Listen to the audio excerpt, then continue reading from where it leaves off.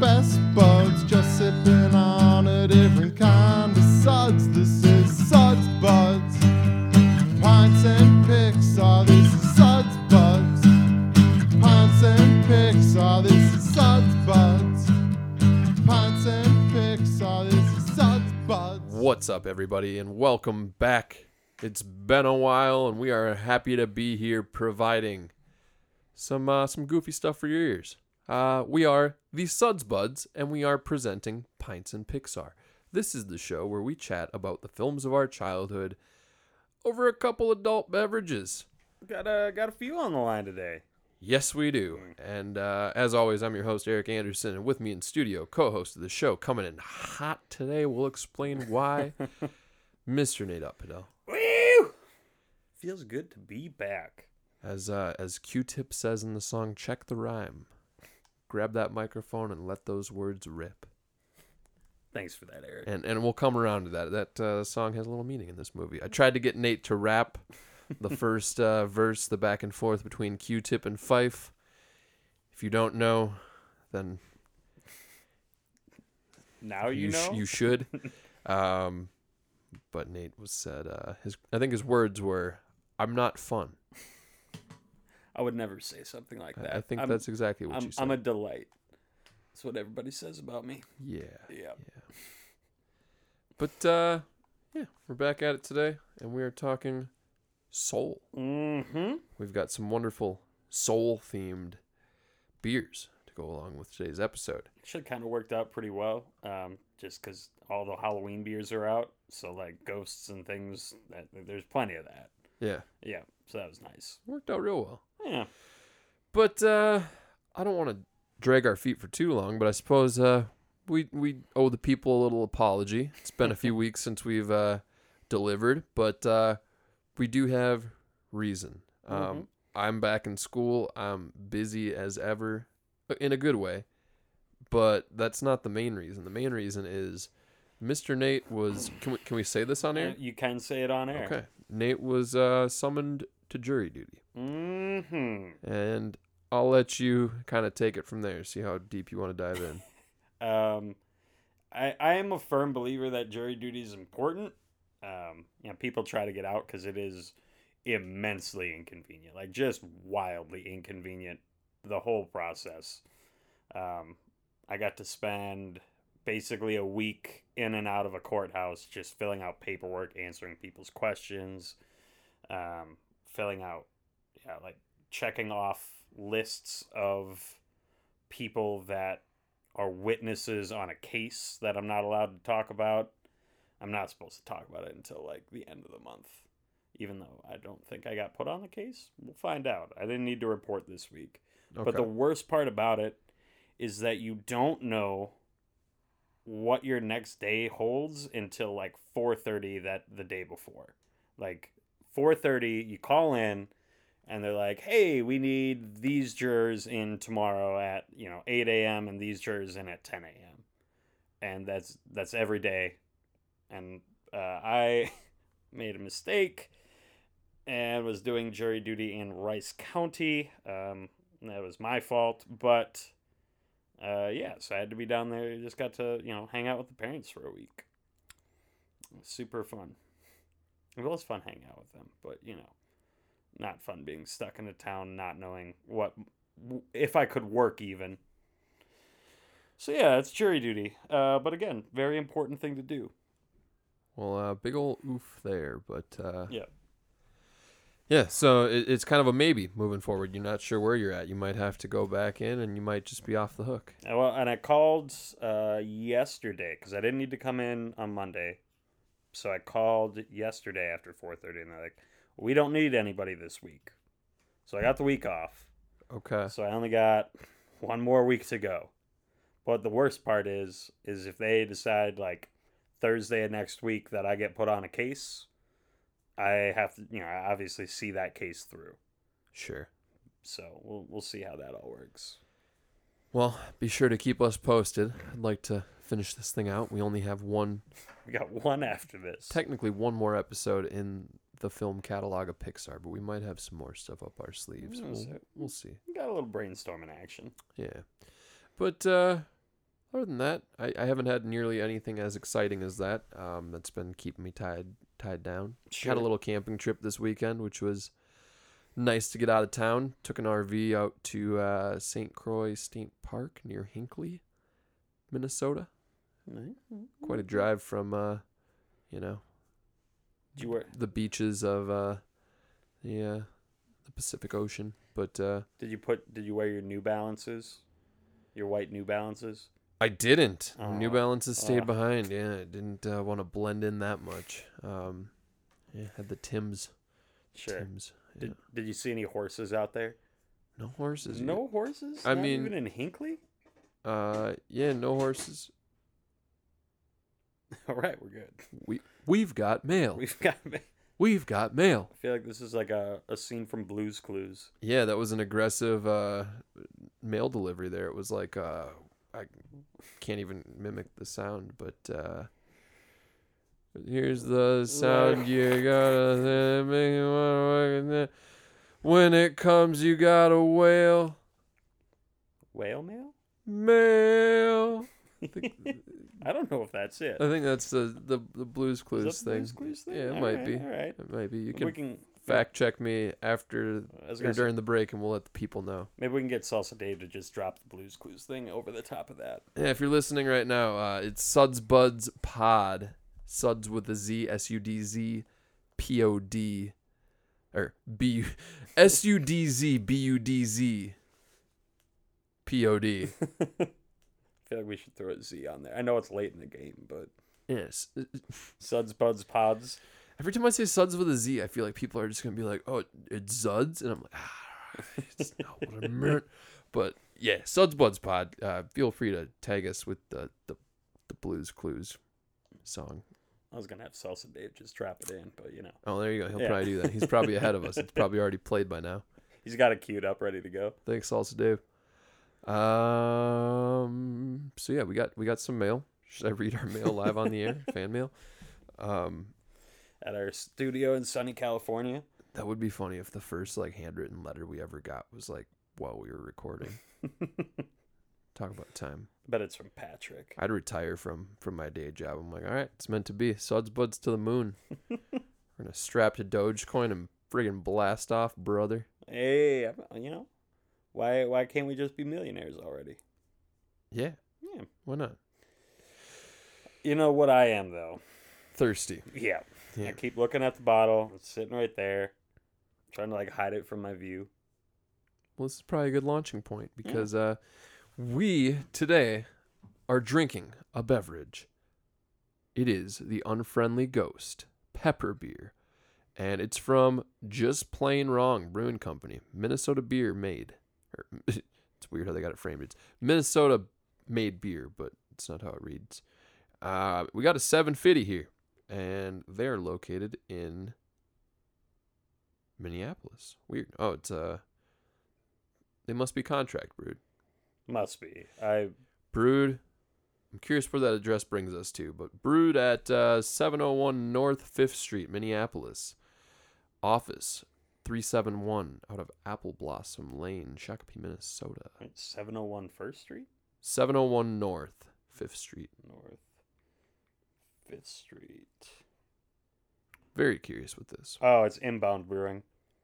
Well, there you go. All right. Inbound's Contracted brew contract. out of Inbound. But yeah, kind of a goofy little logo. Kind of reminds me of the decal you see on the trucks with the kid peeing on On the Chevy or whatever. Yeah, or whatever logo they decide to put on there. I used to know that thing was named. Super big in the late 90s, early 2000s. Yeah. Doesn't matter. You never see them anymore. Also reminds me of that Spy Kids, little Yeah. kid with the hat and Yeah. the Troublemaker Studios. That's the name. Yep. Their mascot.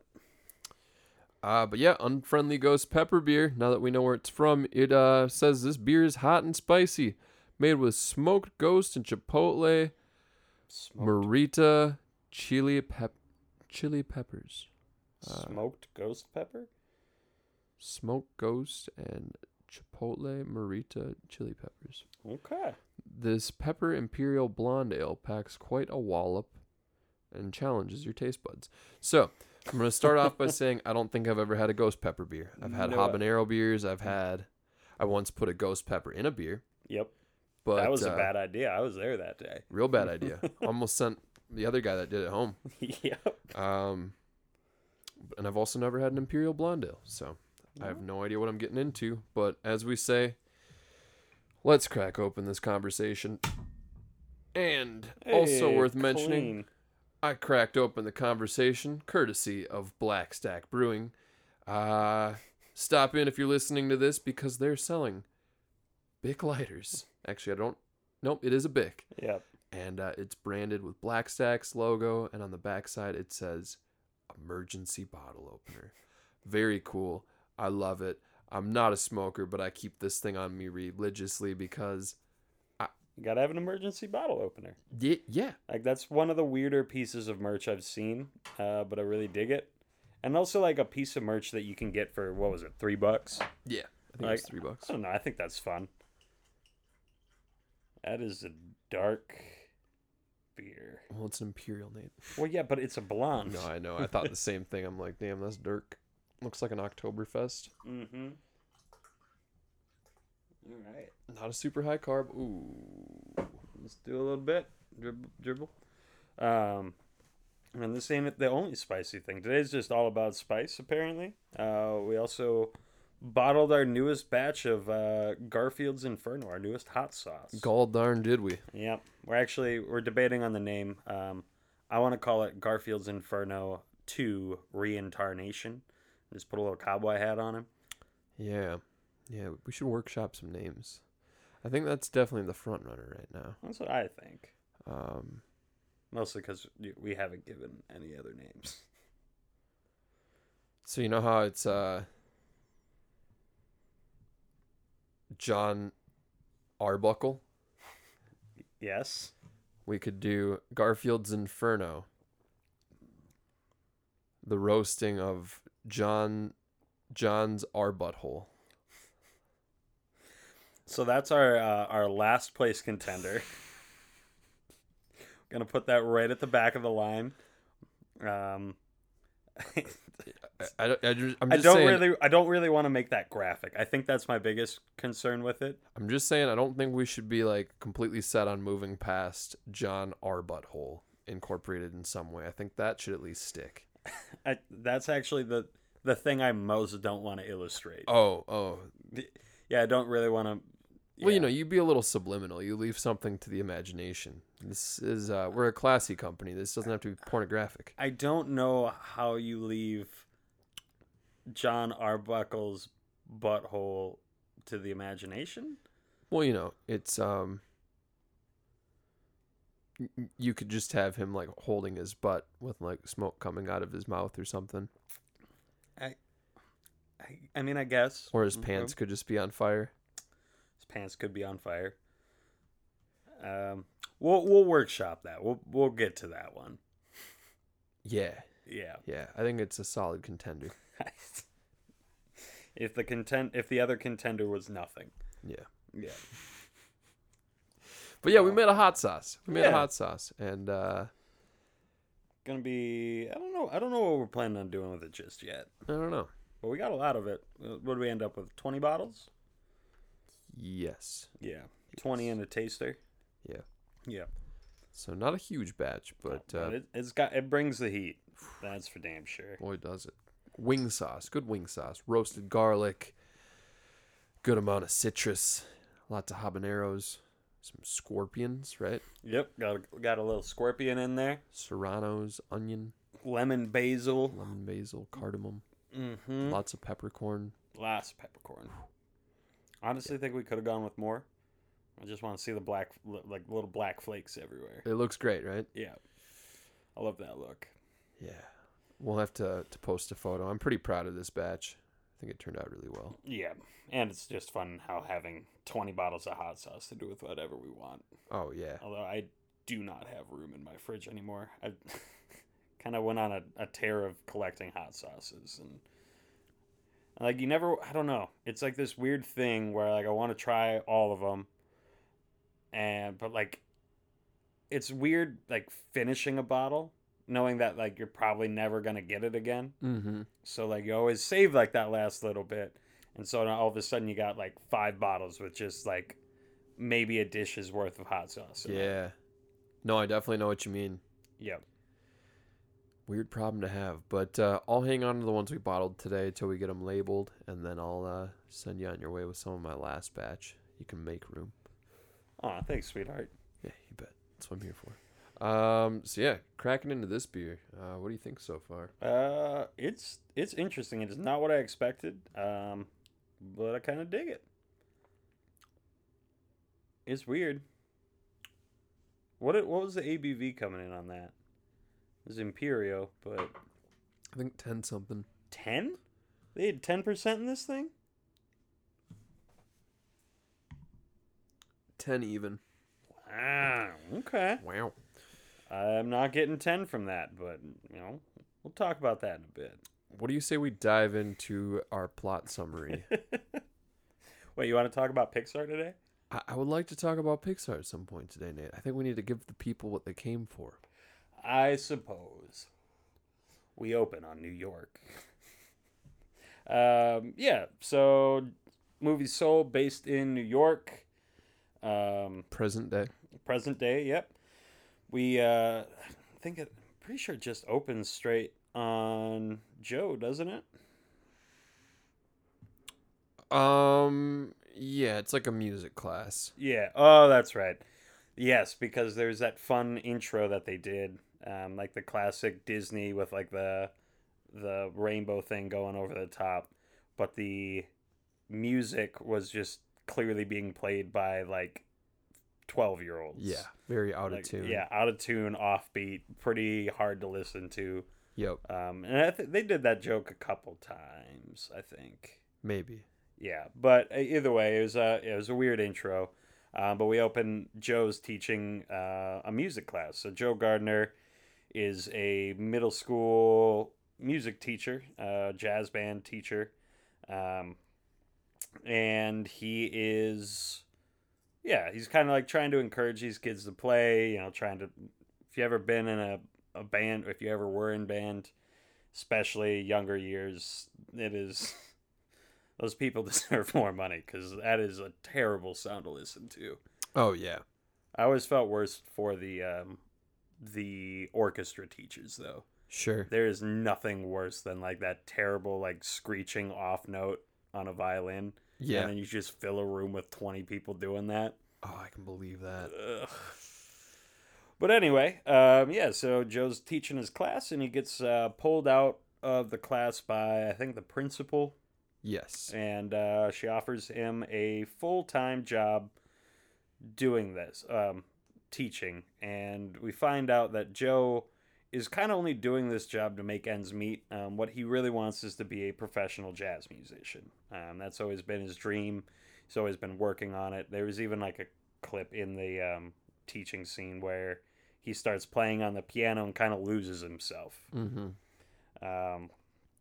So yeah, that was actually a pretty good scene worth noting because that character does show up later. It's kind of one student in class that just kind of loses themselves in the music, and they kind of get made fun of by the other students for playing when not prompted. And Joe kind of makes a comment about how they, it was a good thing they were playing from their soul. They were playing with soul, and so then I think that's when he kind of illustrates it and he goes into it and then maybe loses himself a little bit. yeah, and he does that a couple times throughout the movie. Definitely. Just loses himself in the music. Just like Eminem. Just like Eminem. But yeah, so Joe's offered this full-time job and he seems very reluctant. Yes. So it kind of sets the stage for this isn't really what he wants to be doing. Correct. And then kind of fast forward, he's talking to his mom at a seamstress, she's a seamstress. Mm-hmm. Talking to his mom, and his mom's super excited because she's been trying to get Joe to like get a good job, have a nice paying career, medical, dental, all that stuff. And again, Joe's just not receptive to it. Clearly, and it also kind of shows in that scene that this is not a new thing. Joe passing up opportunities to try to pursue his dream. No. His mother seems pretty much at her wit's end the whole time. So we go from there, and he learns of an opening in a jazz quartet from an old student of his. Runs into an old student on the street. They get to talking, and there's a famous jazz musician in town, Dorothea Williams. So Joe goes and auditions with Dorothea, and it goes so. Like, she wasn't blown away, but she's willing to give him a chance to play in the quartet. So Joe has to be back there by, I think, that same night. Yeah, isn't that when she makes the comment, like, bring a good suit or something like that? Yeah, bring a good suit. So Joe's... Yeah, it was like, yeah, that's definitely where the time starts, because it was like, that was morning, and it was, like 5 o'clock that same night. Yeah. So Joe's all excited. He's got a gig tonight with a famous jazz musician. He sees this as, like, his big break. So he's walking down the street. He almost gets, like, a pile of bricks dropped on him. Almost gets hit by a car, a couple other like near-death things, but like he's not paying attention. I think there's like a swinging beam that just misses him or something. Yep. He's just walking on air though, and all of a sudden he falls down a manhole, open manhole, and we pretty much cut right there, to like this blackness. Yeah. And Joe's eyes kind of open, and then he starts noticing things are a little weird. Don't we get the opening credits that moment when he falls? Don't we get like the opening credits of Soul at that point where he's falling, and then it's cut to black, and then it's him? We realize. I thought you might be right. Could be wrong, but I thought probably right there. Either way, though, I should have rewatched the movie probably this week. We're both on the same page in the sense that it opens up from blackness, and we find out that Joe Gardner is dead. He's dead. Dude, and straight up died. We have, from the second we started talking about this movie to right now, it has been more time than what goes by in the actual movie from the start to Joe Gardner's death. Like, it is 3 minutes, 4 minutes. You open, and he dead. Yep. It's kind of jarring. It is. And it's like I kept waiting for like the first, I think, 5 or 10 minutes after that. I'm like, it's a kid's movie. He's not dead. He's going to come back. And then it's like about like the 30-minute mark. I'm like, oh yeah, he's dead now. Yep. Yeah, he was just, well, then there's a pretty heavy scene right after the credit because he wakes up on the staircase as like a spirit. Like these little blue, purple thing, like spirit things. Yep. And big staircase into the light. Yep. And he's not sure, but he kind of figures out what's going on. It's all old people. Yeah. And so he starts running down the stairs away from the light, trying to get back to his life. Yep. And then somehow falls off the stairs. I don't remember exactly how that went down. I think he just jumped off. That could be. Oh, yeah, because he was getting, like, pushed forward. Jumps off the stairs, and that, kind of a cool scene. Like, he's just falling, and it's kind of all of these different art styles that he's falling into. Yeah. Like, a bunch of different line work. Kind of a trippy scene. Yeah. And then he wakes up in, like, a field, or, like, lands in this weird field, green pasture kind of thing. Yep. So then he meets a weird wire figure named Jerry. Is it a counselor or? Yeah, counselor, I think is the word that they used. But like I think they used the word counselor and looked like that. I think she makes the joke that like, oh, this is just what your brain can comprehend. Like I took this form because you wouldn't understand what I was otherwise. Sure. But yeah, so he meets Jerry, and he kind of figures out that the place he's in is a mentorship program. Like a mentorship, basically preparing new souls to get sent to Earth. Don't they call it like the Great Before or something like that? What was the name? There's a name for the place, but Oh yeah, it is the Great Before. The Great Before. Yeah, so there's the Great Beyond and then the Great Before. So basically, yeah, this whole area is training new souls, like helping them build a personality and then sending them to Earth. Yeah. Yeah. And they have a mentorship program where these famous or good souls come through and kind of help these new souls get ready. And each soul has like a badge. And I didn't really understand the badge thing because like they all have to go do a thing and then they've got to find their spark. I think it's like, so here's my take on it. And I don't know if it's meant to be fully comprehend because it is a children's movie. Like, I think some of it's just like, we're throwing this out there because we can. It's a kids' movie. Suspend disbelief. Yep. But I think this movie, within like the first 15 minutes, it tells you what the in the movie's eyes, the meaning of life is, the meaning of death, what happens after death, and where do babies come from? What happens before life? Yep. And the way it answers all those questions is kind of like blunt and in your face, and then they just kind of move past. And so it's kind of like, all right, after you die, there's literally a stairway to this great beyond. Mm-hmm. If you jump off that stairway, you might get to the great before. You know, it might be a little fork in the road. The great before, there's basically, you know, you're just a blob, and there's counselors, and you complete tasks under a mentorship program, and then, yeah, you get the Earth badge. The Earth badge, but I think then there's trait badges too, right? Yep. And I think so it's kind of in a way like maybe this filmmaker's take on like a predetermined destination was kind of my take. Okay. Not necessarily a theory that I would subscribe to, but like, all right, I can believe it. You know, I think it was kind of like a combated evolution and creation a little bit, and they kind of did a good job of just giving their own reason. Yeah. You know, it doesn't particularly feel religious or over science-y.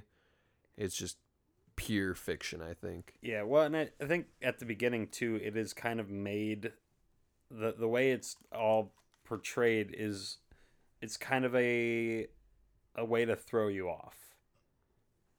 Like with the spark thing. So the spark is so they get all these new souls, get all these personality traits, and then their spark is like the final thing that they get. And their spark, it kind of looks like their passion in life or something that they're good at, something. And like it's kind of portrayed at the beginning of this movie where that spark is then that soul's purpose. Yeah. Right. And at this point, Joe Gardner thinks and believes that his spark is music or jazz. And so he's basically searching for a route back to his body at this point. Yep. And that's kind of where he runs into, I think he goes to that... he goes to the mentor program. Well, the mentor program, but I think specifically he goes to the assignment meeting. Oh, yeah. Well, so the Terry, the counselor, Yep. basically is like, oh, if you don't want to do this, you can go through this door, and there's the great beyond, and you can just go be dead. Mm-hmm. And so he decides that he wants to stick with the counselor program while he devises a way to get back to Earth. Right. Yep. And then at this meeting, that's where we meet the other main character, played by Tina Fey, which is Soul 22. Well, yeah, that's where it was the assignment presentation because everyone's getting assigned these souls or these blobs, whatever. Yep. And yeah, he gets 22, who we find out has been a problem soul for like 200 years or something insane like that. 300 years. Well, because like the numbers for everybody else's soul, because there's a couple people that get assigned before him, it's like 4,128 or like 5,302,000, just these ridiculously big numbers. And then it's like, and here's Soul 22. But to me, that's where it got like even deeper. Like I think this movie did a good job of skirting around some pretty heavy issues or making light of them. But I mean, just with what we mentioned kind of there, the film is essentially telling us that there's a purgatory before life. Like you are this blob, this weird atom, this thing floating in some sort of a different existence or dimension before birth. and if you don't find a purpose before like conception, you just stay there. Yep. And I thought that was kind of unsettling, where it was like basically we find out later that like, yeah, if 22 doesn't find a purpose, She doesn't go to Earth. no, it just gets worse too. Like, because I don't know, that to me was like, holy shit, this is crazy. Yeah. But we kind of learn a little more about 22. 22 is just kind of, I don't know, cynical would that be the word? Like, just she has no interest in going to Earth. Also very like hyperactive and untrainable, I guess. Does kind of stubborn, doesn't really listen. And like basically, you can kind of tell. I mean, I've met people like this where they've failed enough times where they just don't want to do it anymore. Yeah. You know, she's not interested in going to Earth. She's honestly trying to figure out a way where she can skip Earth altogether. Mm-hmm. And then Joe and her kind of hatch a plan where he's going to help her find the spark and then take her Earth badge and then be able to go back to Earth. Yes. And she was excited about the idea because that means she doesn't have to go. Right. So she agrees to help Joe, and he brings her to what's it called? The Hall of Everything. Yes. That was kind of funny. So 22 has every other like badge checked off except for her spark. She can't find her spark. So he trying to get her spark. He brings her to the Hall of Everything. They try a whole bunch of shit. Nothing seems to work. And then Joe finds out about another way he can get back, which is a person, or kind of a callback to the scene where he was in the zone playing the piano, or the girl was in the zone playing her trombone in the music class. Did you mention the individual people that she talked about having mentored her in the past? I didn't. Because I think that pops up right around that same point, right? Yeah. Yeah, there's a scene where she's like, you find out that her prior mentors, that she's essentially drove crazy to the point where she's had to go back to the great before rather than to Earth, is like Einstein, I think, was one of them. Yep. I think Socrates was there. Socrates was one of them, and then maybe like, wasn't Michael Jordan or something? Like there was like a modern athlete. Michael Jordan's not dead, Eric. They wouldn't play. Who was it? It was somebody. I thought it was like a basketball. Oh no, it was Muhammad Ali. Oh, It was Muhammad Ali. Because right. I was like, it was someone like one of the best of all time at some sport. Yeah, Muhammad Ali. Yep. Yeah, so yeah, you see it's this whole clip show basically of her meeting all of these famous famous people they're all trying to mentor her, and she drives them all insane. Yes. Yeah. And yeah, so Joe kind of figures like, okay, I don't really have a chance, but he's trying to get back to his body. But then figures out about the place called The Zone, which is, again, where he was playing the piano, where the girl was playing the trombone. Basically, when you kind of lose yourself in your passion, it's described as the zone, and it's a space kind of between the great before and the real world. So with that gap there, they're kind of running around this area, and they meet a captain named Galleon. Galleon is a pirate. He drives a pirate ship through the sand. He's a weird character. Yeah, he Moonwind. Moonwind, that's right. Moonwind. Yeah, very very bizarre character. Bob Dylan also is like his theme song, which we can talk about later. Specific Bob Dylan song, which I thought was very bizarre. But Yeah. who was he played by? The voice sounded really familiar, but I don't. I'll let you go on. I'll figure it out. All right. But anyway, so he meets Moonwind, And Moonwind is a person that is alive, but he like is basically constantly in the zone. Like he's in the zone so often that he's kind of figured out what the zone is and helps people. He tracks down, what were they called? Like lost souls, basically. Yeah, but he's a spiritual sign twirler. Is what he is, and he's one of the few characters that exists like simultaneously between life and death. Yep. Like it's kind of like implied that we'll get to him later on, but like this guy isn't actually dead. No. He's just a weird like pirate, and he's played by Graham Norton, who's like an Irish TV presenter from like BBC. All right. But yeah, pretty iconic voice, I would say. Yeah. Like it's one of those voices you'll hear it and you're like, I recognize this. Weird character, especially for a children's movie. Like everything about this character screams I do drugs. Yes. And he's like one of the wisest characters we encounter in the whole movie, so it's kind of like Soul is I think pro jazz cigarettes. That's the main message you get from this movie. Yeah.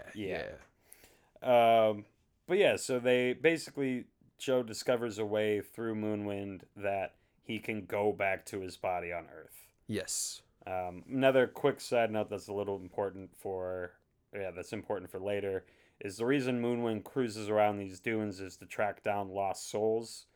Basically people who have become so obsessed with something, like a perverted version of the zone, basically. People whose obsession has taken over their life, and that's all they can think about. Like, he knocks one of them loose. It was like a stock trader that was always just, behind his computer, and he knocks that person loose, sends him back, and the person quits their job and destroys, like, the entire office. Kind of a fun scene. Yeah, you said Moonwind did that or 22? Moonwind did that. Remember, like, that's why they're down there, is they're capturing, capturing, like, the lost souls, like the big gray monster things. Yeah, but so, like, maybe I'll save this for the fun facts. Okay.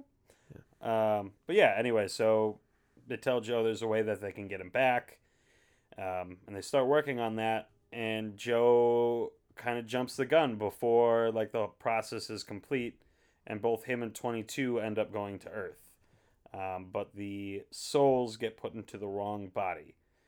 22's soul gets put into Joe's body, and Joe's soul gets put into a cat. For some reason, only Joe can understand the cat, or only 22 in Joe's body can understand the cat. Which I can deal with that, because he did re-enter the world at the exact same time. Sure. It was kind of a weird, like, they skipped over some logistics of why this is working.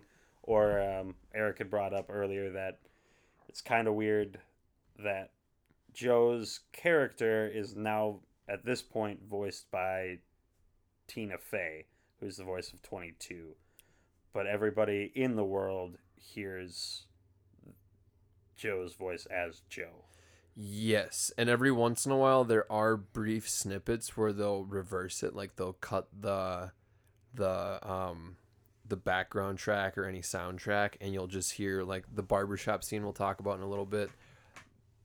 Even though we watching the film are hearing Tina Fey as Joe, there's one particular cut where you hear the cat like meowing, like the cat actually would. Yeah. You know, but as we're watching it, it's really Joe or Jamie Foxx's voice as Joe that we're hearing come through the cat. Kind of weird, but I think they blend it really well. Yeah, for a pretty obscure way to like voice characters, it was never confusing watching the movie as to what was going on. No. Or who was talking.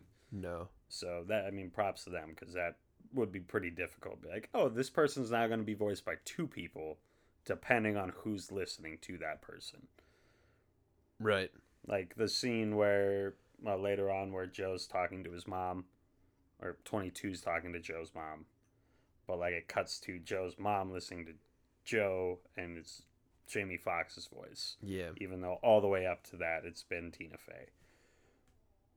Okay. Yeah, it's kind of jarring. I don't know. It's but I think it's jarring at points, but I don't know. They do a good job with it. Yeah. But anyway, back to it. So they're kind of, yeah, Joe's in the body, or in the cat's body, and they remember that Moonwind explained to them or mentioned where he works on Earth.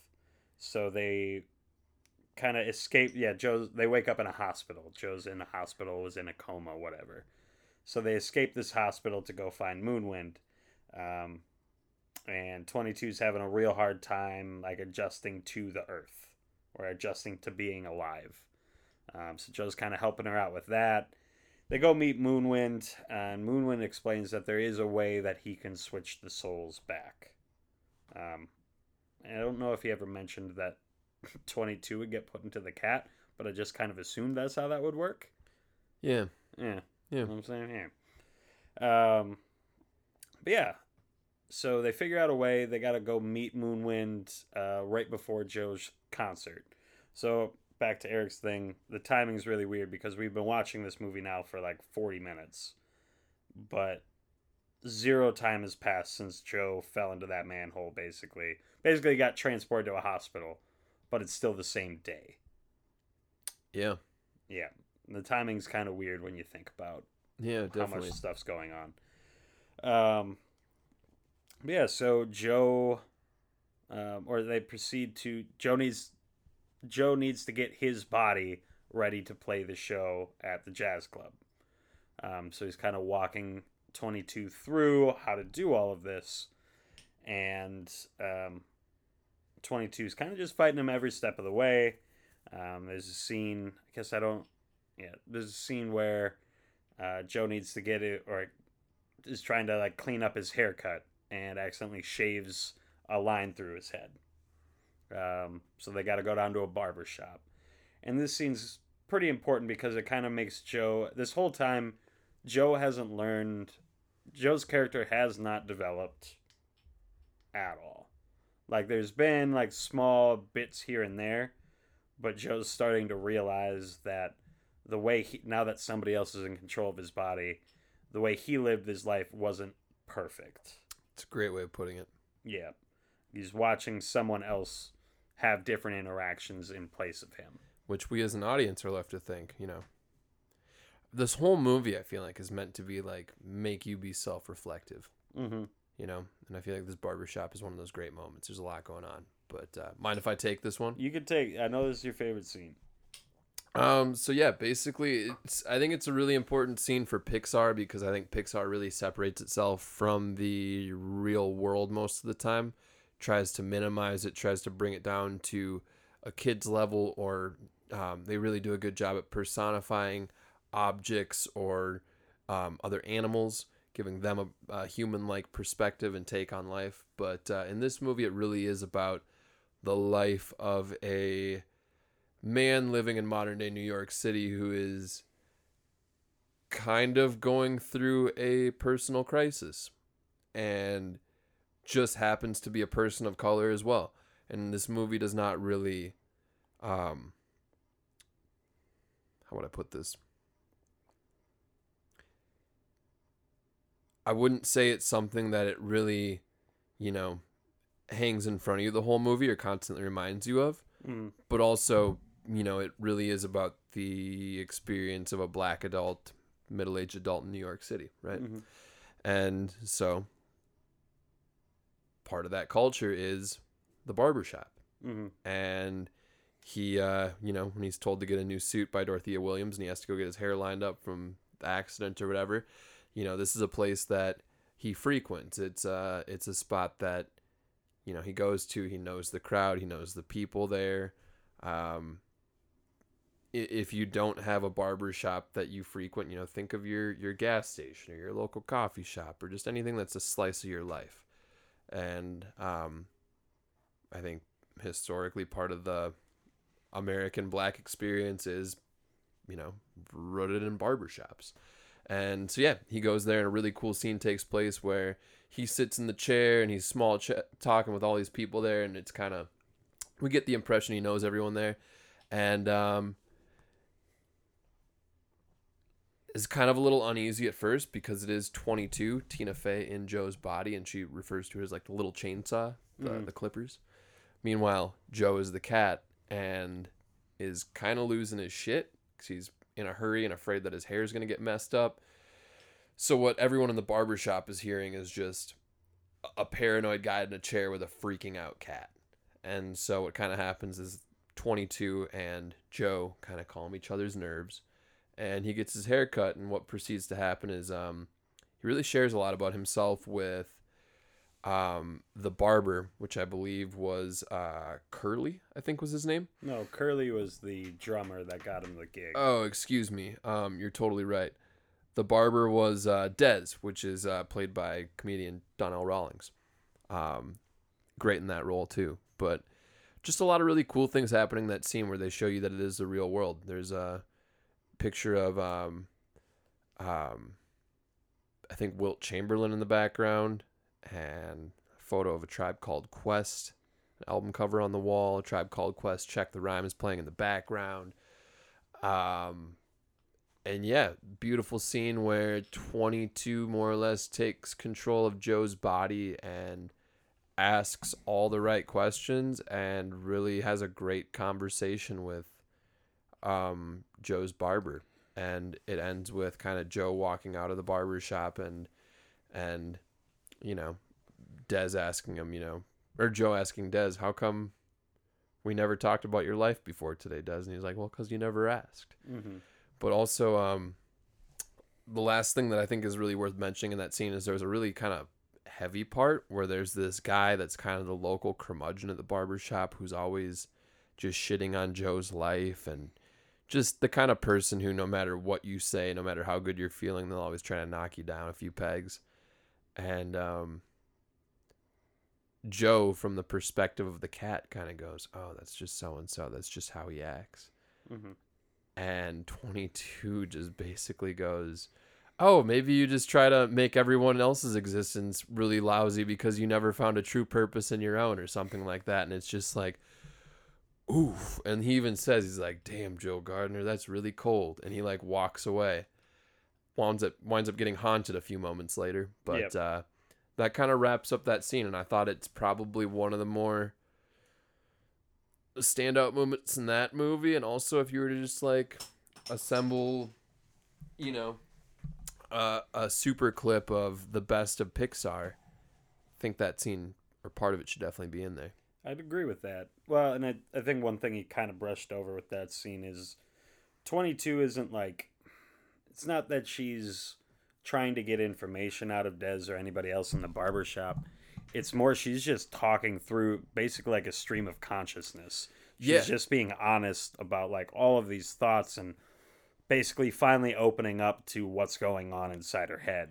That's a great note. It's really the first time we see like her innocence or her kind of naivete really help a situation. Mm-hmm.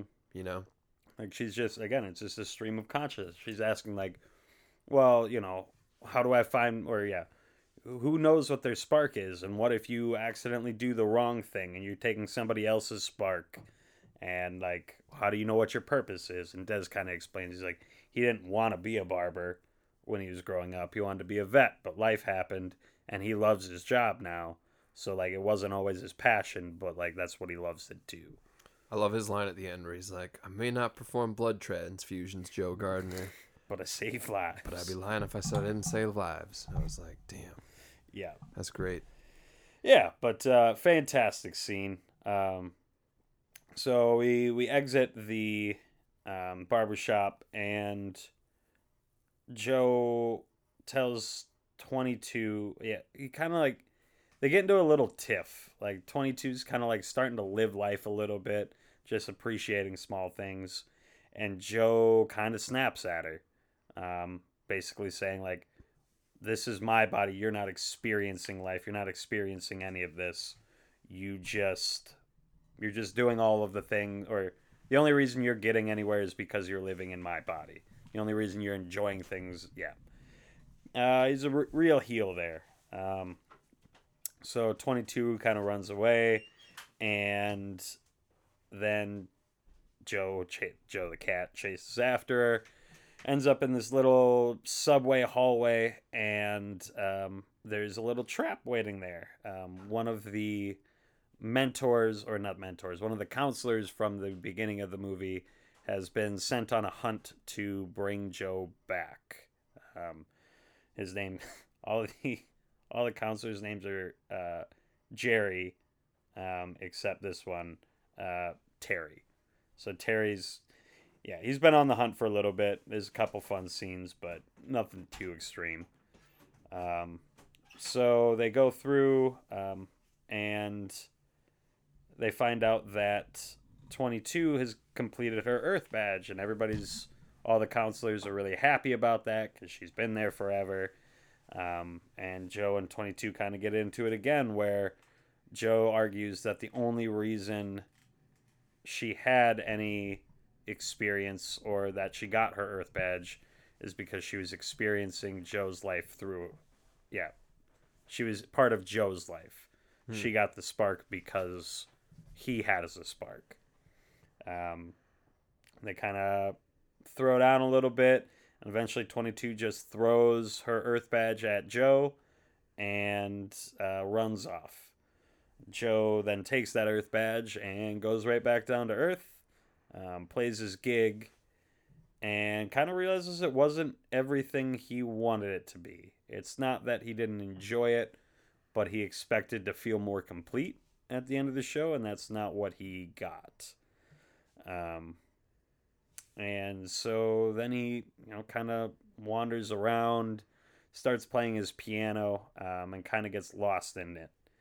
And he is then brought to the zone, that realm between life and the afterlife, and meets Moonwind back there, and he needs to go find 22. He's decided that it's not fair. He wasn't being fair to 22, and that he needs to give the Earth badge back. And they find out that she is now a lost soul.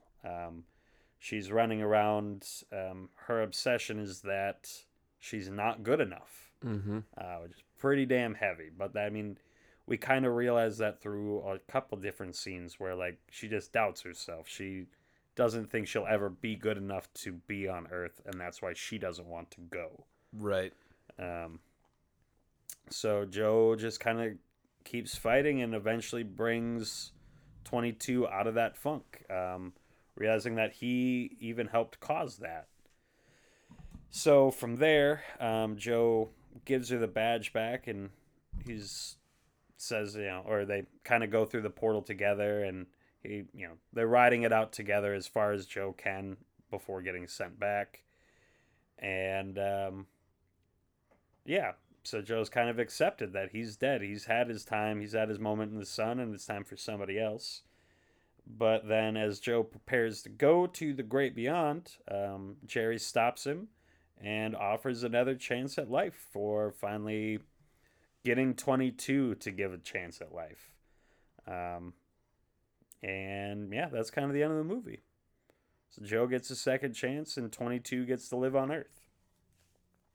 That's basically it. Yeah. It's pretty good ending. Definitely an ending that makes you be like, I remember the first time I saw this movie, it was still during the shutdown. I was laid off. Mm-hmm. Or maybe partially laid off. I think we still had weird capacity stuff at the brewery. But it was got done with that, and I was like, man, I need to I feel like I need to hit the restart switch on life. I've lived a good life, but this movie just leaves you wanting to start anew, right? Mm-hmm. And it kind of opens that way, where it's you follow this character through all this stuff, and then finally at the end he's walks out New York City, takes that breath of fresh air, and the world is my oyster.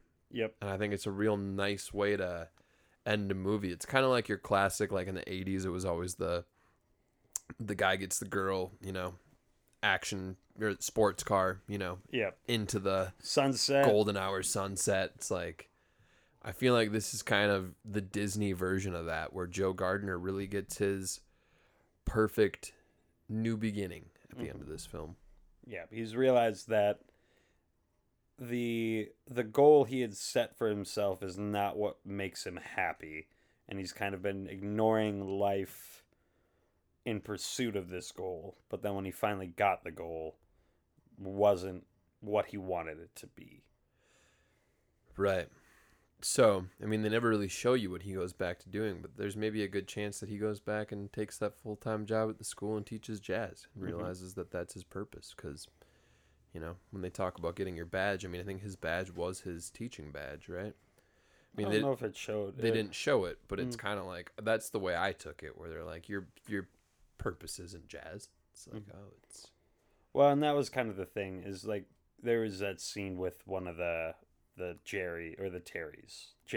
Yes. With one of the Jerry's where like he's explaining like this was my purpose, that's what my badge was, and the Jerry's like, well, that's a weird way of looking at it. Like that badge isn't what your life's purpose is. It's something that like sparks the will to live.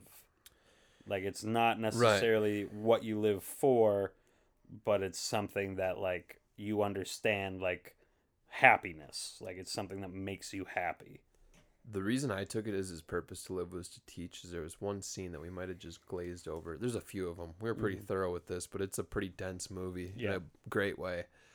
But there's a scene where Joe is in his apartment with 22, and they've swapped bodies, and they're kind of figuring out just game planning, and they get a knock on the door from one of the students, and the student's like ready to quit.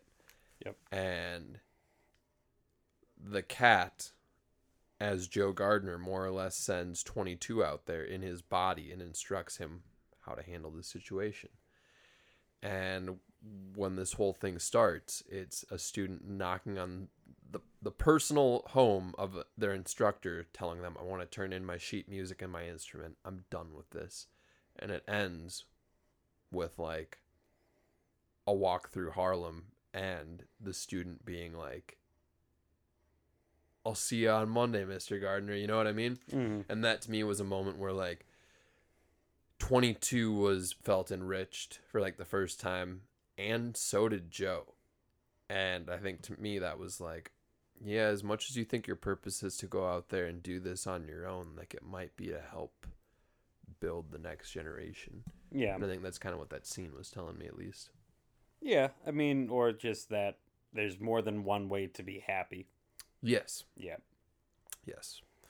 But I think we covered the plot of this very thoroughly. I'm gonna say it's a thick movie. I'm sitting here surrounded by spicy things, Pixar things, and beer things. We got the bottle of hot sauce, Garfield's Inferno, the burning of John's R butthole, and I'm holding Miguel, a little figurine that Nate found. McDonald's Miguel from Disney Pixar's Coco. Like that toy's, I mean, it's honestly kind of impressive the condition I found. I was just out playing frisbee golf and I found that just laying there. And the articulation for a McDonald's toy, his head even turns. That's what I'm saying. But like that toy's pretty good condition for what I'm assuming. I mean, that movie came out in 4 years ago, 5 years ago. 4 or 5 years ago.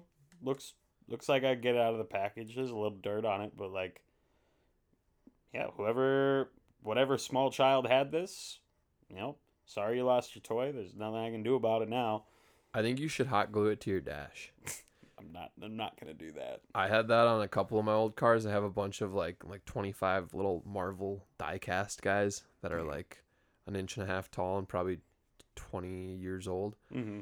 And yeah, just like had a giant Marvel battle sequence on my dash for like 2 years. Just hot glued all their feet. When the time came to sell the car, popped them all off because it's not permanent. Sure. And yeah, I'm not gonna hot glue anything to my dash. it would look cool, man. Especially in your nice new Acura. You can hot glue that to your dash. I 100% will. I bet you won't. I will. I'll have him playing a guitar solo back to back with Macho Man Randy Savage posing. It's a pretty good scene. People are gonna be so confused. They're gonna walk by my car in like the work parking lot and be like, "Why is this?"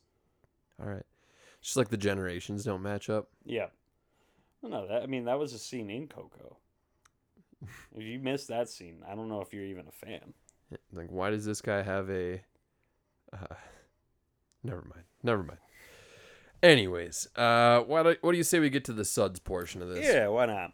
We're wrapping up drinking the Unfriendly Ghost pepper beer, which is an imperial blonde ale with smoked ghost peppers and chipotle Merida chili peppers. Just Plain Wrong Brewing Just Plain Wrong Brewing Co. Yeah, office is out of Shakopee. Contract brewed. Sounds like by Inbound. Try a little squirt of this before our last review. Yeah, why not? All right, I'll start things off here. I got some thoughts on this one. All right. So, I really like this beer. Do wish it had a little higher carbonation. Mm-hmm. It's very sweet for what it is, but I think that comes from like it just being a boozy blonde ale. The heat's good. It's not overpowering, but it definitely sits in your stomach. Like it's hot, Yep. but not on the lips. No, it's not something like it's not a hot that would like when something's spicy. You're like shit. I shouldn't eat that again because my mouth hurts. But this is just like a warmth. Yeah, the hot kind of clings to the booze, and it almost feels like you're drinking like a brandy and tea, like a hot toddy. It just goes down warm, even though we drank this like ice cold out of the mini fridge. Yep. I like it. I'm gonna knock it a little bit for just kind of tasting generally flat and really, really sweet. 3.8. And I don't need to defend my review, but I do feel like that to me is pretty high for a super sweet, super boozy blonde ale with a shit ton of pepper. Yep. This is a big bottle for this beer, but I also get that this is probably not their go-to style of marketing. This is a nice wrap on a brown glass bottle, 22-ounce bottle, wax dipped. I like it, man. Like, if a 3.8, if you're listening and that's like, oh, well, you've given 4s, like, no, I'd recommend this beer. Oh, yeah. It's just not my favorite pepper beer, and there's other 10% beers I'd go to before this. Sure. It's kind of a weird one. I mean, what I actually like about it being 10% is a lot of times with these spicy beers or like the smoke flavor it's heavy. Yes. But what I like about that, with all of this and it being 10%, is you kind of get the bang for your buck. Like, I would not do more than 10 ounces of this in a go. No. So, like, kind of makes it worth it. And honestly, that booze was hidden in there. Like, I find myself going back for more and then being like, no, I gotta leave a little bit. This is it's hot. It's a lot. But no, I'm a pretty big fan. I'm pleasantly surprised. I've seen a couple of their bottles around, but I guess I never really gave it the time of day. I don't know why. Buying a bottle, it's one of those, unless I'm very excited about it, I don't necessarily go for it. Like, it's not like a 4-pack or something, even though ounce to ounce it's about being able to drink it 16 ounces at a time. Right. But no, I was very pleasantly surprised by this. Definitely gonna probably start buying some more of their stuff. I'm probably gonna go a little higher, 4.2. I mean, again, it's got the heaviness to it, but it doesn't show that hand. As always, I could use more carbonation. The smoke flavor is nice, and it actually has the habanero flavor, not necessarily the heat level that would bring. But, like, as we know with, like, brewing, like, the jalapeno beer we do, like, brewing the pepper can pull all that flavor out, but it's kind of missing the heat. Like, it doesn't necessarily go hand in hand. But I think this heat level is definitely more approachable for a lot of people. Or would be more approachable. Yeah. Like, this isn't... Yeah, I mean, we spent all morning eating habanero jelly and making hot sauce. And now drinking a pepper beer. I didn't even think about the habanero jelly. Dude, that was so good. Yeah. So, like, you mentioned the cream cheese. Like, that to me was like, all right, my man. Like, I grew up with that. Like, your spreading knife, your cream cheese, your pepper jelly, and your cracker. Yep. I've never whipped the cream cheese with the pepper jelly, though. Oh yeah, I've always had it like my mom, I think you've seen, she makes those granite cheese boards. I think I've seen those. She grabs big pieces of granite, she chisels out square rectangles that are like 6 inches by 12 inches, puts little feet on the bottom of them, and then you like freeze it, and you can pull it out when you're ready to party, and you put cheese and crackers and cold cuts and shit on it. She sells them. Check it out, Ginny Anderson. She'll make you one. But she's always done it where it's like a bit of cream cheese, a bit of pepper jelly, crackers, and a knife, and you like make your own. Yep. I like the whip. I'm a big fan of the whip. It turns it from a dip to like a spread. Yes. Or, excuse me, turns it from a spread to a dip. Yep. Because, like, I don't know, what's nice about those jars, too, is, like, the ounces that it was, like, my brother and mom that made this whole batch of them. But, like, they use the small jars because it's one jar of that, one brick of cream cheese, done. Well, if they got extras, let me know. I will buy a couple jars. I'm spoken for 3. Spoken for 3, okay. I will let them know. All right. Yeah, maybe I'll bring them some more habaneros. We'll just keep that train rolling. I'll send them some hot sauce and some cordial if they like that kind of thing. Probably shouldn't say the cordial because that's I think that's illegal. Yes. I didn't say a damned thing. Nope, not a damn thing. What do you say we take a quick break? Come back, talk some soul. I love it. You're the new host. Hey, that's me. I'm fired. Yep. You want to give him a woo? Woo. Nate'll be back after these messages from AutoZone. Where are we? And in celebration of Dr. Borgenson's body of work, we are pleased to present him this... Past few weeks, I have seen so many people I'd like to thank, of course. Okay, look, I'm sure your life was amazing and you did amazing things, but here's what we're gonna do. We're gonna stand here in silence for a little bit, then we go back out, you say you tried, I go back to not living my non-life, and you go to the great beyond. No, look. Talk all you want, Bjorn. It's not gonna work. Anyway, I've had thousands of mentors who failed and now hate me. Mother Teresa, I have compassion for every soul. Except you, I don't like you. Copernicus, The world doesn't revolve around you, 22! Muhammad Ali, You are the greatest! Pain in the butt! Marie Antoinette. Nobody can help you. Nobody. Thanks, but no thanks, Doc. I already know everything about Earth, and it's not worth the trouble. Come on, don't you want to fill out your past? I'm comfortable up here. I have my routine. I float in mist. I do my Sudoku puzzles, and then like once a week, they make me come to one of these youth seminars. It's not great, but I know what to expect. Look, kid, I'm not... Can I just be honest with you? I'm not Bjorn Borgenstein or whatever his name is. I'm not even a mentor. Not a mentor. What's up, everybody, and thank you for sticking with us. Nate and I are coming back spicy. Spicy as ever. Some good conversations. We should hit the record button about 15 minutes ago. Talking about first vehicles and ambulances and cool Impalas and people that fix them. Car stuff. Car guys. Cars. Speaking of which, if you're having issues with your car, there's a fine family that can take care of you. An Irish family. This family dates back to early 1800s where, they used to have this nightly tradition. They'd tell stories and throw back pints of ale, and they'd finish their nights with a nice cruise. And they wound up messing up their cars so much that they figured, well, rather than buying parts from somebody else, we'll just manufacture and sell our own parts. And that family I'm talking about is O'Reilly. For all your auto parts needs, go to O'Reilly Auto Parts. That's O'Reilly.com. You might be wondering why we're not talking about AutoZone. That's because fuck AutoZone. AutoZone did not throw us a bone. We extended our olive branch, and AutoZone said no. We are anti-Suds Buds. We do not want to affiliate ourselves with the filth of your brand.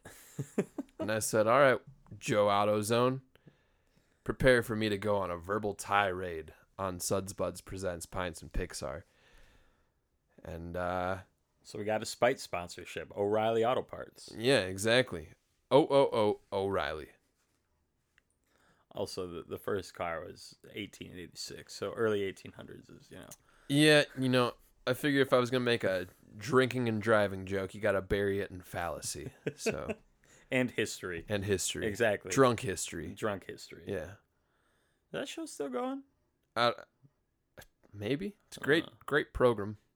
This is a fun program. Yeah, please don't drink and drive. Spuds is a 21 plus children's podcast. If you're going to enjoy an adult beverage, please make sure you're an adult, do it responsibly, and do not get behind an automobile or a boat or a monster truck. Because I know Stone Cold Steve Austin listens. Stone Cold. That's 'cause Stone Cold said so. Because Stone Cold said so. Let's crack open the conversation. Heck yeah. We've got a nice topical beer. I say topical because we're going to apply it to our skin like an ointment. I'm not going to do that, though. Just rub it on yourself. I'm just, I feel like I should pour my beer after looking at your beer. Okay. You know, the beautiful thing about a hazy is it's hazy, so it can be like all foam, and it doesn't matter because it still looks like a hazy. That's not really how that works. But that's what they say. I suppose I should tell the peoples what we're drinking. We are drinking a beer from one of my favorite breweries in the country, Toppling Goliath, out of Decorah, Iowa. If you don't know, it never really mattered.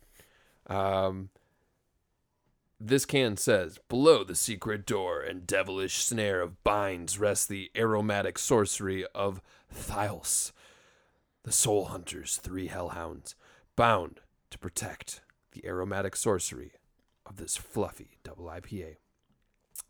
The crux of the matter is how to set those Thylos free. The prophecy has been foretold. That particular hops blended and introduced in harmony will mesmerize the beasts, opening the door and allowing aromas of passion fruit, citrus, and tropical berries to be released. This is an unfiltered beer. Sediment is normal. It is brewed in beautiful Decorah, Iowa, and it is called the Hell Hunter from Toppling Goliath, with hand-selected Simcoe, not Cairo, Cryo, and Rawaka hops, double IPA. It's also called Soul Hunter, not Hell Hunter, but, to each their own. Did I say Hell Hunter? You said Hell Hunter. It's Hell Hunter. We've renamed their beer to Hell Hunter now? Catch. Don't. Okay. I just threw Nate a beer. An open beer. An open beer. All right. Did not drip on equipment. Nope. Yeah, that looks like a hazy. Well, what do you say I get to some fun facts when we sip on this? Yes, please.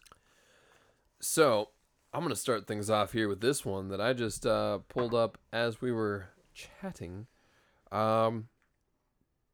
So, how the heck did the New York Knicks end up in a Disney and Pixar Soul movie?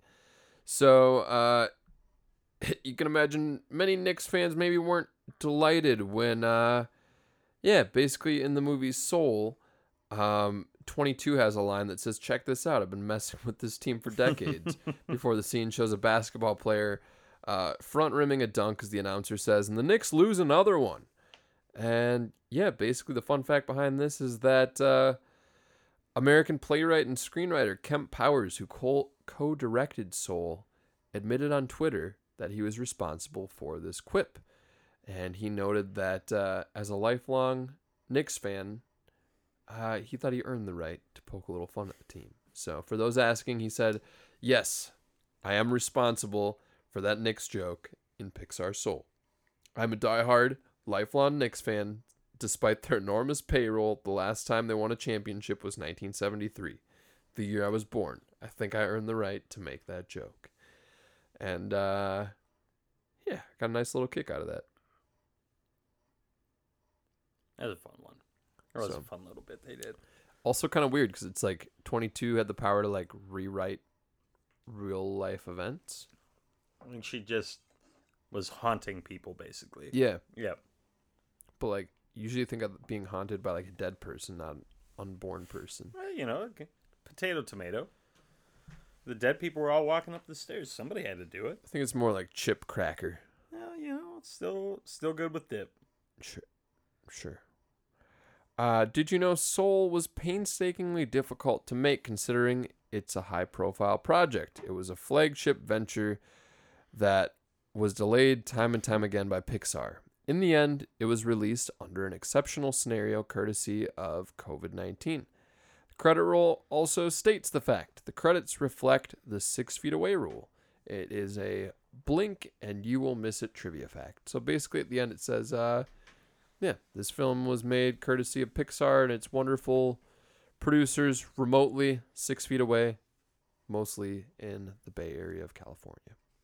And this came out in December, I believe, compared to Onward, which came out in March of the same year. Onward happened just like about a week before the whole nationwide shutdown. Soul was kind of like the winter after, when we were still pretty heavy in it. So this was definitely a right to streaming film. Mm-hmm. Which is how I saw it. Paid for this one and was very happy about it. Did you know Tina Fey plays the cute and bubbly 22 in Soul, but ever wonder why her character has such an odd name? Turns out there's a reason as to why that is. Pixar has released 22 movies in total before they released Soul.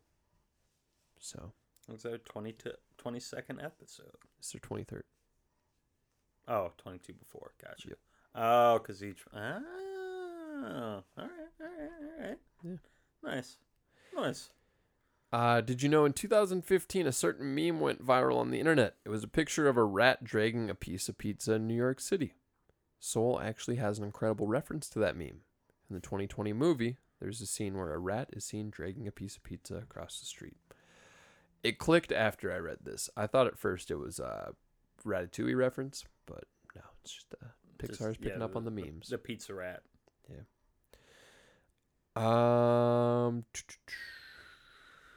Here we go. And did you know in a previous interview, Kemp Powers, who co-directed Soul with Pete Docter, stated something very intriguing. It seems Kemp Powers was instructed by the top brass at Pixar and Disney to keep the movie out of controversial topics involving African American culture. Kemp Powers remained defiant. Instead, he reasoned with the studio to make him do the exact opposite. He said his argument was, you don't hate the Godfather movies or The Sopranos if you're an Italian person.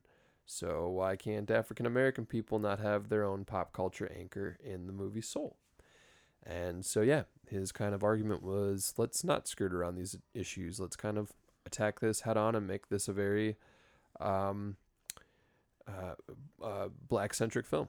And good on him. I think it's better off because of it. Moving along, did you know that Dorothea Williams, the head of the quartet, is played by Angela Bassett in Soul? But a little known fact is that she also had a cameo appearance in the 22nd Pixar movie Onward. It's less of a cameo and more of a reference, but Dorothea Williams' name pops up on the cover of a vinyl record in Onward.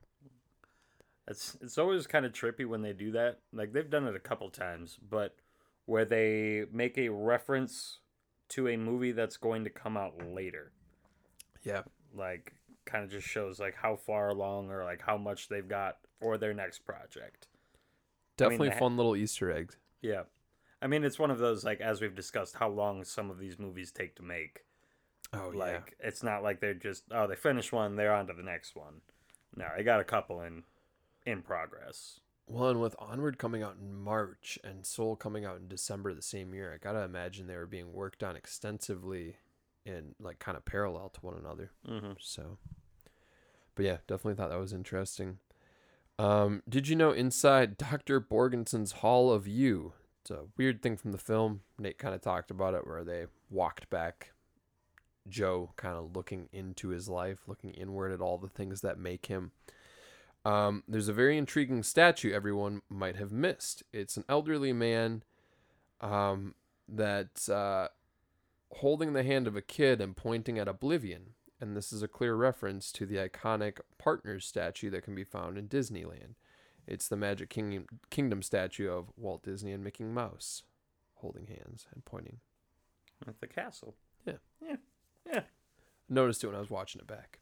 Well, and you'll see it when we go to, Disneyland. Yeah. Coming soon to YouTube near you. And finally, back to Angela Bassett. Did you know that Angela Bassett found the New York that was portrayed in Soul to be particularly authentic? The neighborhood that Joe Gardner meanders through specifically reminded her of Hell's Kitchen, the area that she actually grew up in. All the restaurants, the grates, the subway, all the grime and the dirt, the sensory overload, which is overwhelming but also wonderful. She felt that it was about as accurate of a depiction as you could possibly have. So I thought that was kind of cool. All right. Look at that. Pixar doing their homework again. Pixar doing their homework. You know who hasn't done their homework? Eric. I got a lot of homework to do tonight. I've been working on it. I actually recited a speech in front of Nate today. It was weird, but Yeah, it worked. it worked. We got some notes. We got some stuff worked out. Got some stuff to work out. Yeah. I'll be okay. I'm going to pass. You're gonna pass. You'll make it, kid. I'll make it, kid. Don't give up on your dream. Thanks. All right. Tell you what. We're gonna do something Uh-oh. We mixing it up here? a little bit. Episode 23 and we're mixing it up? I got some music fun facts to talk about. We're gonna take another quick little break, and we will come right back with a final beer review, some music facts on Soul, and our review on the film, and then we'll close things out. How's that sound? All right. All right, all right. All right, all right. All right, all right. All right, all right, all right. We'll be right back. Reverse psychology. You really are a good shrink, Doctor. Carl Jung already tried that. Stop talking! My unconscious mind hates you! What's up, everybody, and thank you for sticking with us. I just rapped for Nate. He did. It was very nice. It was something. I feel very special. He feels very special. We're getting back into it with some music facts. So, American musicians Trent Reznor and Atticus Ross of Nine Inch Nails composed an ambient score for the metaphysical segments of the film. While American musician John Batiste composed a number of original jazz songs for the New York City-based segments of the film. So basically the stuff you hear as kind of backing sounds in the Great Before and the Great Beyond is that's Trent Reznor and Atticus Ross. And then, yeah, the stuff around NYC, that's John Batiste. So nice way to separate the two worlds, I guess, is having two composers, different composers score them. I guess three, but just a difference enough where, like, yeah, you're dealing with completely different sounds, fresh ideas for either or. Yes. Yeah. And what an icon Trent Reznor is in, like, the modern day of, like, film scoring. Holy shit. Dude, I've seen Nine Inch Nails a couple times, and that man is, even from 100 feet away, like, just seeing him on stage, that man's scary. Oh, yeah. Yeah, that man's intimidating. I put him in, like, the same boat I put, like, Henry Rollins in, or, I mean, Iggy Pop's in that boat in, like, a different way. Like, he's a lot older than them. Mm-hmm. But, like, those guys who are, like, they're pushing 60 at this point, but they could still whoop your ass. Yep. You know, Iggy Pop's, he's, I think, over 70 now. Actually, I'm going to look something up quick, but continue. Henry Rollins, I think, is in his 60s. Trent Reznor, I'd put it probably mid-50s. Yeah, guys that are just, like, you know, chances are you're just going to see them in a black t-shirt and blue jeans, but, you know, they could whoop your ass. Yep. And they still know how to rock. So, yeah, thought that was kind of cool. Reznor and Ross were brought in on the recommendation of sound designer Ren Cleese, I think, who had worked extensively with the duo in David Fincher films. So David Fincher is a known collaborator of, or maybe I should say, Reznor is a known collaborator of David Fincher's. So, yeah, kind of one of those things. It's not always about what you know, but who you know. Mm-hmm. And that works even at the top level. So I thought that was kind of interesting. Also, the song It's All Right in the end credits was performed by Batiste and was originally recorded by The Impressions. It's a song that's been covered a number of times, number of different variations out there. Tempted to close out this episode with one, but I think it's probably going to be Check the Rhyme. So if you like A Tribe Called Quest, stay tuned. I like Check the Rhyme. Yeah. It's always fun when we get to use a song that we'd actually like listen to in our car. Yes. Yeah, I was actually looking back the other day at the Sounds of Suds Buds.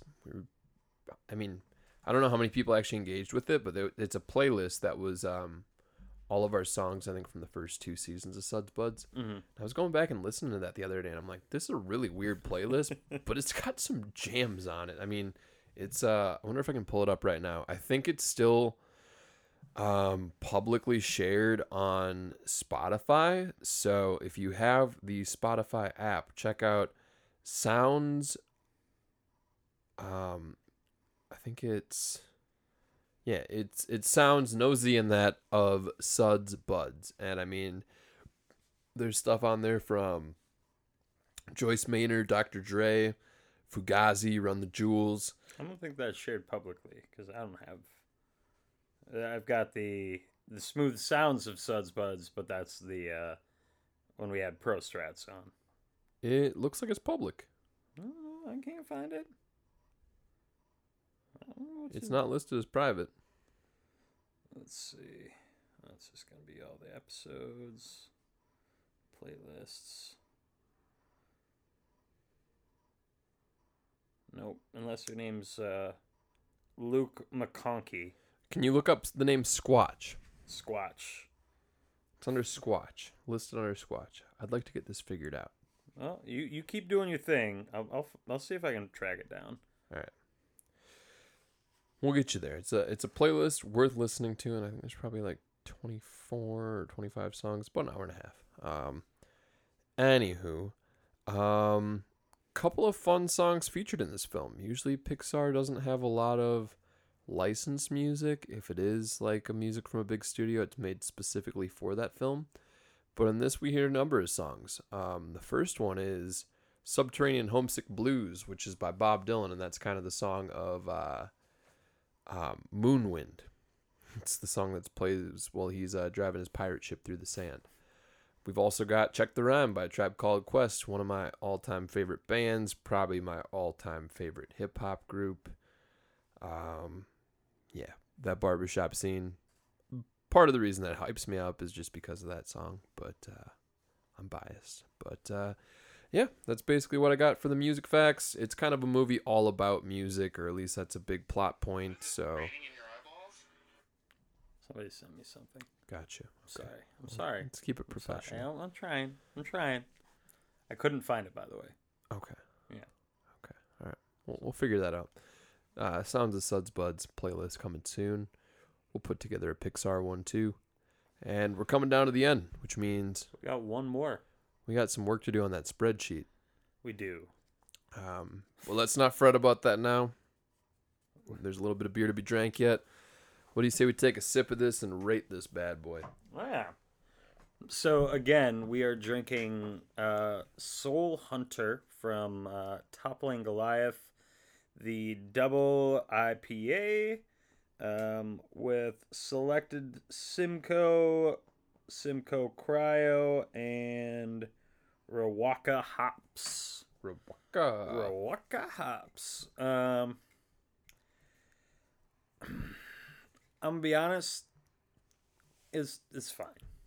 Like it's not jumping out at me as any special kind of hazy. Like it's a hazy, but like it doesn't set itself apart from a whole lot. No. Like I wanted to like it a lot, and I don't mind it for the style, but like nothing's special. I guess I like that it's not as heavy of a body as a lot of hazies can be. Yes. It's fairly light and it finishes fairly clean. Sure. But as far as hop blend goes, been down this road, not new territory. So I guess for the style, I'm probably just going to go middle of the road 3. Took the words out of my mouth. I'm going 3. It's same reasons. Couldn't say it better. It's another hazy. And it's a boozy one. Yeah, it's a strong one. What did it even come in at? It's not posted. That's not posted. No. But I gotta imagine, I could probably look it up. If you're talking a double. What's the name on this guy? The The Soul Hunter. Stay tuned, everybody. We got. I'm gonna go 9% is my guess. I'm gonna go 9.5.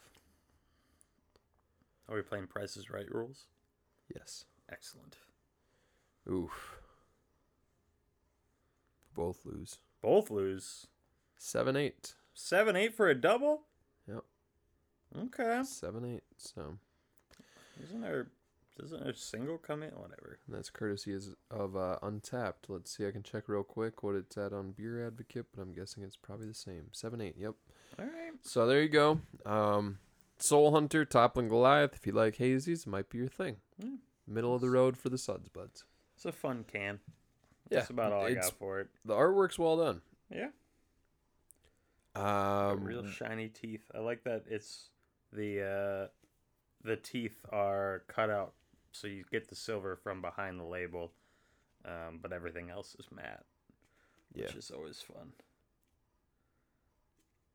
But yeah, I don't know. Average. Well, you want to talk about something that's not average? Let's talk about it. The movie Soul. Let's give you something to talk about. Give us something to talk about. About Soul. I really like this movie. I like it a lot. It's moving up the leaderboard. It's a top 15 film. Top 15 out of 23. It's a top 10 film. Top 10 film. I might have to say it's a top 5 film. Ooh, we're getting spicy. But it's not number 5. It's not number 5. It's not number 4. Not number 4. Is it number 3? Maybe. It's not. Ooh, not number 3. Okay. What do you think about number 2, Nate? Ooh. Number 2 is a good spot, right? Well, see, at this point, you've thrown me through the ropes enough times. There's no way it's number 2 now. Yeah, I mean, number 2 is a good spot, but this is a better than good film. This is a great film. I'm putting it at the number 1 spot of my Suds Buds film rankings. Ooh.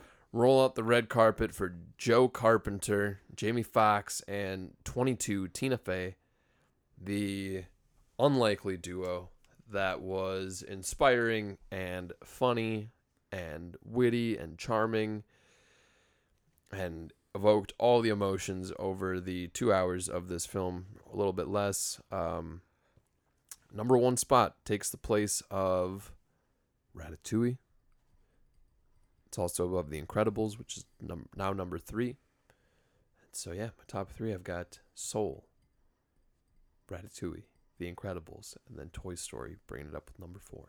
All right. I feel really good about it. I really like this movie. I think it's a great movie for both children and adults. I think Disney hits the nail on the head with this one in their kind of take on death and capturing it in a light way, but also, you know, giving their own meaning to life. But also, like, I talked about earlier how they kind of created their own world within the real world, but when all is said and done, it's kind of a ambiguous ending, you know? It's whatever you make of it, and I think the ending is that of such that encourages people to go out and take a breath of fresh air and experience life without any, you know, maybe expectations or, I don't know. To me, it's like the end of the movie is like the doors open, the sun shines in, and it's, you know, go out, seize the day, and have an adventure. Start anew. And I love that feeling.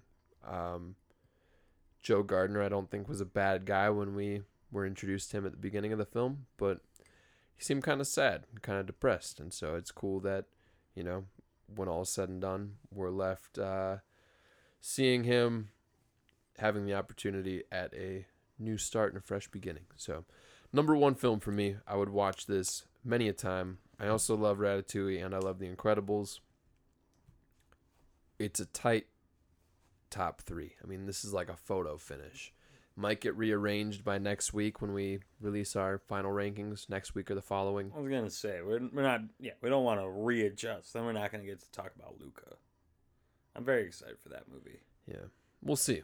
It's I feel good about where it's at, and yeah, I'm glad we got to watch this and talk about it. Yeah. It's not quite gonna be, it's still top tier for me, but I'm putting this in coming in at number 6. I really did enjoy the movie, but I was just lining it up with like the other things I got on the roster, and yeah, so it's gonna come in right behind Monsters Inc.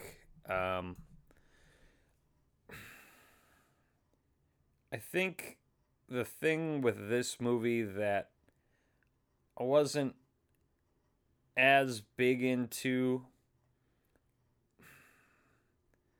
was it. I mean, when it really boils down, it's a body switch movie.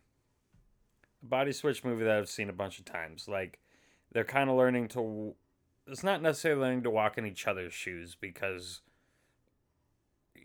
Joe's not learning anything being in the body of a cat. But like most of the meat and potatoes of this movie come in at that point. And so, I don't know. I've seen, there's infinite number of body switch movies. Actually, a really good one that just came out is Freaky. It's got, what's his name? Guy who always plays those buddy comedies with Owen Wilson. Vince Vaughn? That sounds right. Yeah, kind of tall guy, square head, rectangle head. Sounds like Vince Vaughn. Yeah, he was just in a body switch movie called Freaky, horror movie. It was pretty fun. It was a fun one. Yeah, it's Vince Vaughn. Yeah. Good way of describing him. Tall dude with a square head. Yeah, I mean that's friends with Owen Wilson. Like, what else do you need? I did really like it. But I think for Pixar movies, I kind of look to like see a new interpretation of a world. Like that's kind of, or a new world or a new interpretation of it. And with this one, you get it, but not as, not as much as I'd like. Most of the movie took place in New York. I got nothing against the story, but as far as Pixar, I don't know. I didn't. If it wasn't so damn good, it would be much lower on my list for what I got. But it was a very, very well done movie for what it was. It's kind of hard to describe. Like, Pixar for me is like kind of taking us into a new world, seeing it from a new perspective. And I didn't really get that from this movie, if that makes sense. That's fair. But I did like their interpretation of the afterlife. I think that's what like overshadows everything for me. Mm-hmm. It's like that was so good. Like you definitely had me thinking when you talk about like the body switch element and how it's a little tropey, but I think I realized like over the years that tropes are okay if you really nail it. And, and it's like self-aware. Yeah, if the story is what it like doesn't even necessarily have to be original idea, original trope or whatever, as long as all of those elements did need to happen. I mean, Joe wouldn't have learned without being able to see his life from the outside. He wouldn't have learned anything about himself. Right. And that was kind of the thing. He was so forced into this spot, like by his own hand, but he was so forced into becoming a famous jazz musician that he couldn't get outside that to see like he's not appreciating life to the fullest. And so watching somebody else walk a day in his shoes kind of made him realize that. And that's when he like developed as a character. Because again, he was pretty much the same until he was put in the body of that cat. Yeah. Like nothing changed for him. And honestly, it was even slow to build from there. But he kind of realized as 22 was basically saying all of these things that Joe would say things to 22 and 22 would just blurt them out. Right. And then all of a sudden people are so it seems like Joe's saying that, and it kind of opens up these new avenues that he didn't really know was there. So I think they did a fantastic job with it, But again, with Pixar movies, I guess I kind of look for a little more like new interpretation on the world or a new world altogether. Like a little more fantasy involved, I guess. Yeah. No, totally. And I'm not coming at you rating at all, because I think yours is still pretty... Soul was super highly rated by like a lot of people, and it was one of those, like, I kind of felt weird about the review, but I needed to kind of justify it. And I feel the opposite. I feel like my review is like the outlier. I feel like putting it at the number one of these films, I'm definitely the one who seems crazy. Mm-hmm. But I have an appreciation for it that it's like a standalone film. I think, Joe Gardner's maybe not the character for a Pixar park or like the inspiration for a ride, but I do think he might be one of the most relatable characters that Pixar's ever presented to an audience. Most Pixar characters are most Pixar characters are an emotion. Like we've talked about, like Woody and Buzz. Like Woody is jealousy, essentially. Right. Remy is... Remy is basically just... He is that part of Joe's brain that just, this needs to be how it is. Like, Remy's, Well, that's a great example. Spark was becoming a chef. And, like, I loved that example because what's the name of the chef that Remy, like, is under the hat of? What's his name? What was his name?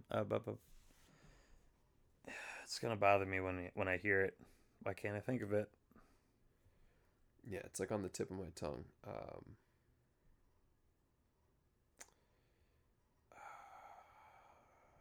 Alfredo. Alfredo Linguini. Oh, that's right. Horrible name. Yeah. But, like, Alfredo, it's a character we can relate to, but he doesn't really act like a real person.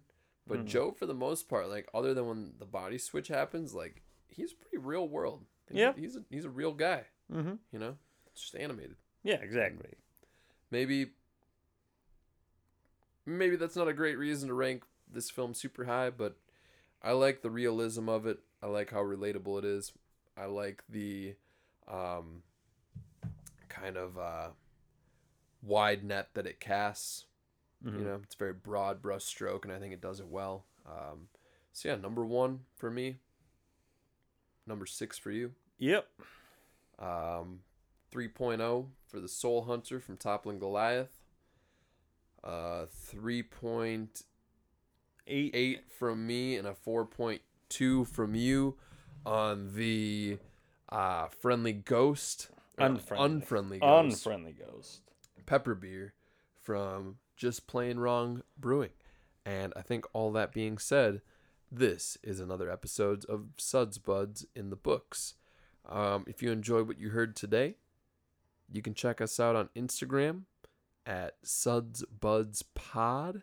That's SUDZBUDZPOD. And if you got any questions or suggestions, beer recommendations, just general appreciation notes or critiques, send them to us at SUDZBUDZPOD@gmail.com. It's kind of like listening to a child learn how trying to spell out a word for the first time. Yeah, thanks, Nate. It's because I've botched it so many times that I want to get it right, and I did both times. Hey, I worked my way through it. I sounded it out. Fuck off. Woohoo! Sounds like some of that hot sauce is rubbing off. You're getting a little spicy. Yeah, I might have touched my eyes. Yeah, there you go. You want to send the people on their way? Sing them a little tune. Some Old Man River from Nate. Old Man River? I can do Old Man River? I don't think I can do Old Man River. What do you got? I got nothing. All right. Yeah. Nate's got nothing, and I've given you all I got. So take it easy, and we'll catch you next time. Check